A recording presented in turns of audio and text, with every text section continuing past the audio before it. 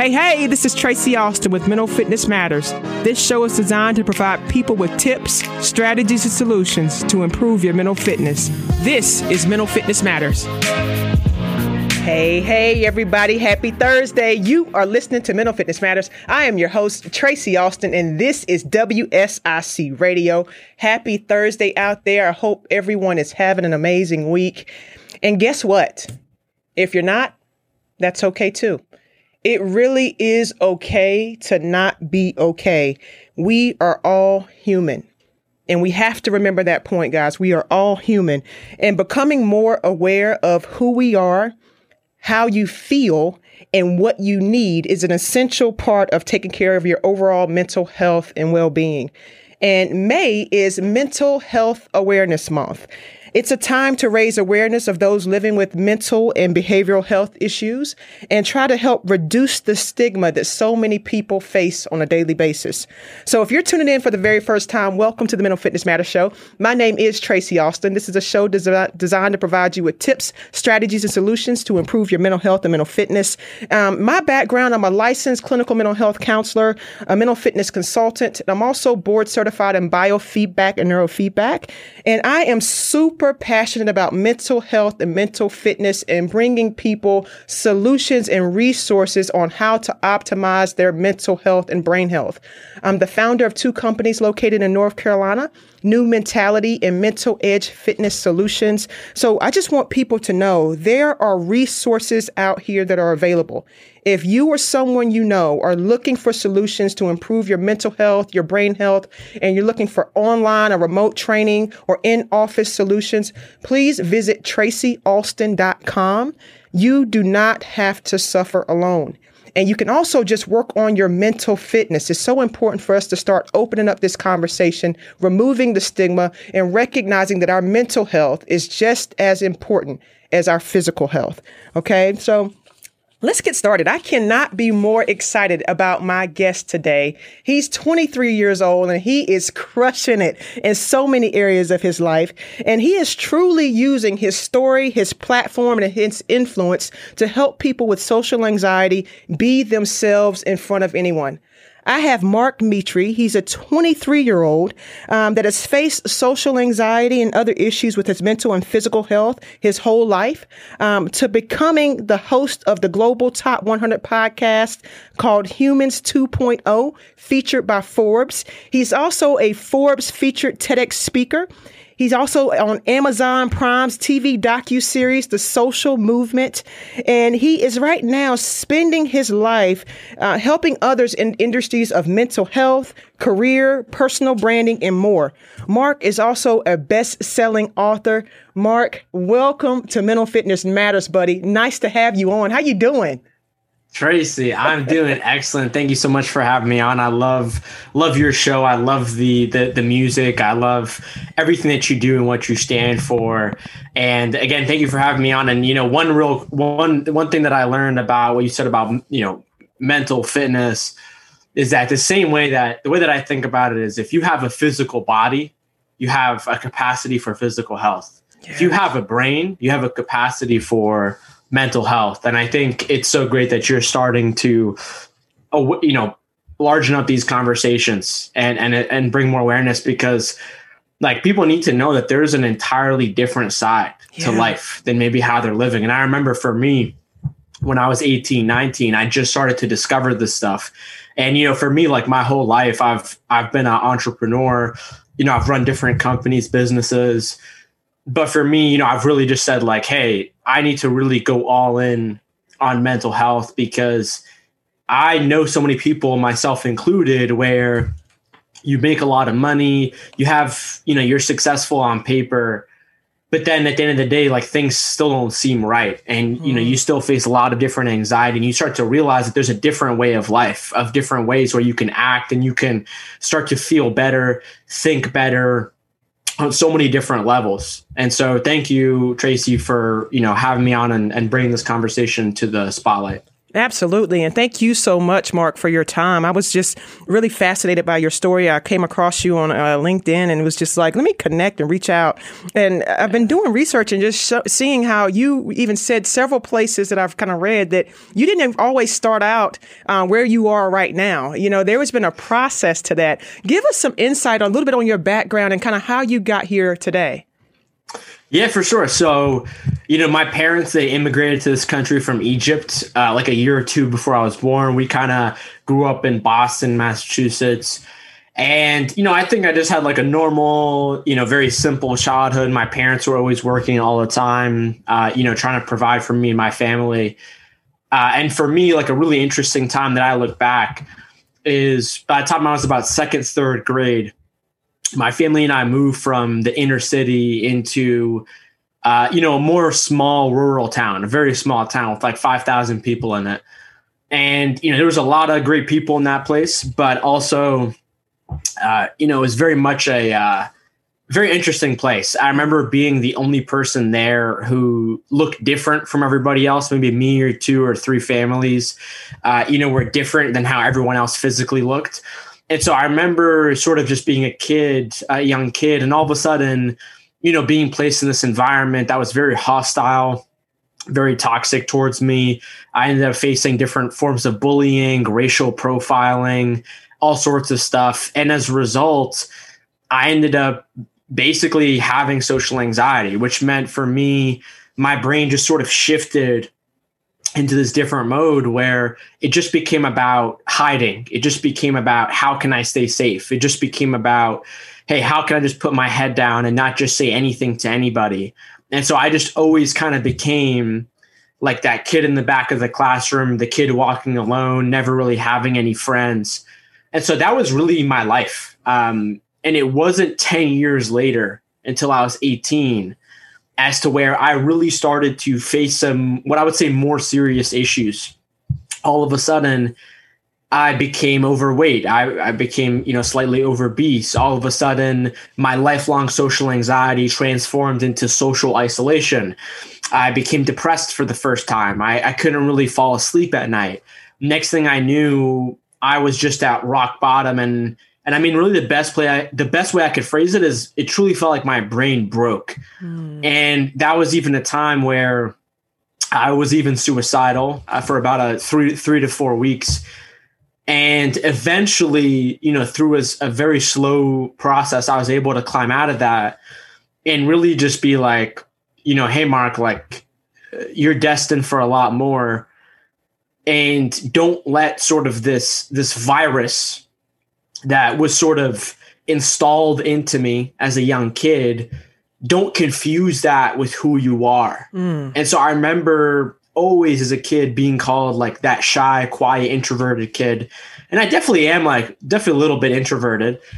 But what I've learned is I never questioned that. And it turns out there's like a percentage of people who maybe they're sort of like loosely under the shy, introverted category, but in reality, they have social anxiety. And really what that means is like every time that you go to present your true self to the world, every time you want to be social, there's just a part of your brain that feels like it can't do that. And if you were to sort of show your true self, then the entire world is going to judge you and put you down. And so for me, when I was 18, that was really where I hit rock bottom. But then through that, I was able to go up and really just sort of understand like what's the most meaningful thing in life. And, previously up to that time, real quick, I was still a successful entrepreneur. Like I was making like 6 figures, even at that young of an age. And so I had that sort of in the background of like, I was successful on paper. I sort of did what society told me would do that would bring me happiness and be successful. But then there was just this whole other piece of sort of mental health, brain health, how that relates to my identity, how that relates to relationships that I just had no idea. And it's really the time where I started to look at it from, hey, this is who I am. Like, this is who I think I am versus there are actually some skills that I can learn to become the person that I need to sort of become and become my real self and not let what I would call like a virus, as in my case, social anxiety, sort of completely control my system and completely control my life, because that just leads to more and more problems. And Harvard did a meta-analysis study where they actually found that social anxiety, out of a lot of the other mental health issues, has some of the highest correlations between substance abuse, social isolation, and suicide. And that's exactly where I was when I was 18. And so I've just been on this journey ever since then, through the podcast, through the book, just trying to speak about this, just trying to bring awareness about this, because there are so many people out there who are seriously so smart and are so kind and are so intelligent, but they also have like this virus in their head that maybe they don't even know that they have it, or maybe they're just sort of, living under the label of being shy or being an introvert. And so I've just been trying to push this message, because like, it's just what I learned. Like, it doesn't matter if you have all the money in the world, if even if you have a family that loves you, all these things, of course, are important. But if your brain isn't operating right, you're just not going to be able to truly feel the fulfillment and happiness from those things, even though you objectively have them in your reality. That's how I sort of describe what I do. Yeah. Yeah. And thank you so much for sharing in such detail and depth. I love that, because you've said so many different things and so many things that I'm going to bring us to, but I'm going to go back a little bit, because I loved how you kind of described that sense of feeling alone and isolated and wanting to go hide. Let's talk there for a little bit, Mark, because I think we're going to have some people listening from a younger age to middle age to older age that have probably can say, you know what, I've been where you are, or I'm there now, and I felt these feelings and emotions. And you did an awesome job on your latest podcast episode, and when you talked about the difference between are you introverted, shy, or is it social anxiety? And if you guys please download the Humans 2.0, that latest episode was great. I love that, because for you to describe and go through the different places of emotions and what you feel, and how so often people can be labeled as just, they're just shy, or not that you don't want to speak or don't want to talk, but like you said, your brain goes on override. What were some of those feelings that manifested on the inside of you that you knew, wait a minute, this is not who I am. There's something else going on. You said around 18 years old is when you really tapped in and was like, there's more to me here. How did you know? Yeah. So I would say two things.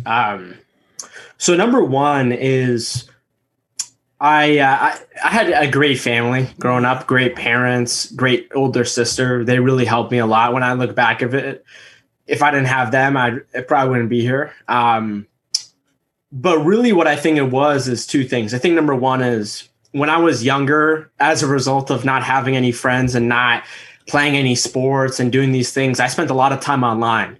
And so I remember being online in like 2008 and like really just like learning and discovering the things about the internet and social media and all this stuff kind of before it was mainstream.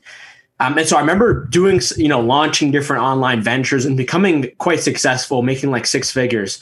And so it's not that I necessarily thought that that money made me successful, but there was a little part in the back of my brain that was like, Mark, there is some potential to you. There is like sort of something to you, like the average person didn't do this. Yeah. And so there was one as part of it. But then the second part of it was, for me, Tracy, when I was suicidal, what I would do is I would walk in the most dangerous areas of Boston at night by myself and really just fantasize about someone walking up to me and trying to mug me and end my life. And a lot of things happened on those walks. But one of the things that happened was I remember one of those nights I was just walking and I was just sort of looking down. And next thing I know or realize is I don't hear anything. I didn't have my headphones in. I wasn't on my phone. I wasn't distracted by anything. All of a sudden I just like heard or felt this weird sense of kind of eerie silence. And it was like this silence, this sense of silence enough where it just made me look up. And I remember looking up and just almost getting like a second thought in my brain that almost said like, maybe I shouldn't be here right now. Like maybe this is a very bad decision. And I remember in that moment when that happened, that was really the first time where I even became aware of what it meant to think something, what it meant to have a thought. Previously, I had never really sort of questioned my thoughts or my emotions, but I had just sort of just entered in my life and existed in every moment and just listened to my thoughts and never really questioned them. And so all of a sudden, when I'm on, this dark night, I'm by myself, it's silent. And I sort of, it's not like I was hearing voices, but I heard almost like a second thought. It just made me question and be like, wait, what was that? And I remember realizing on that walk where like a lot of these thoughts that were in my mind that always had told me, hey, Mark, you're a loser. You're never going to accomplish anything. You're a bad force in the world. You're not good for people. All these different thoughts that I had on a loop in my head. That was really the first time where I started to just become skeptical. And I started to ask myself, like, wait, if this is the first time that I'm becoming aware of a thought, and these thoughts, I don't even resonate. Like when a thought tells me, hey, I'm stupid, me as Mark, I don't really think I'm stupid. So why is my brain saying that to me? And so that was like the beginning of a very small like realization and epiphany that just started to get me to question my own thoughts and my own emotions. And I remember also at that time, I had faced social anxiety, due to a large variety of factors. But one of them was growing up in a very toxic environment where people were very, rude and mean to me at a surface level.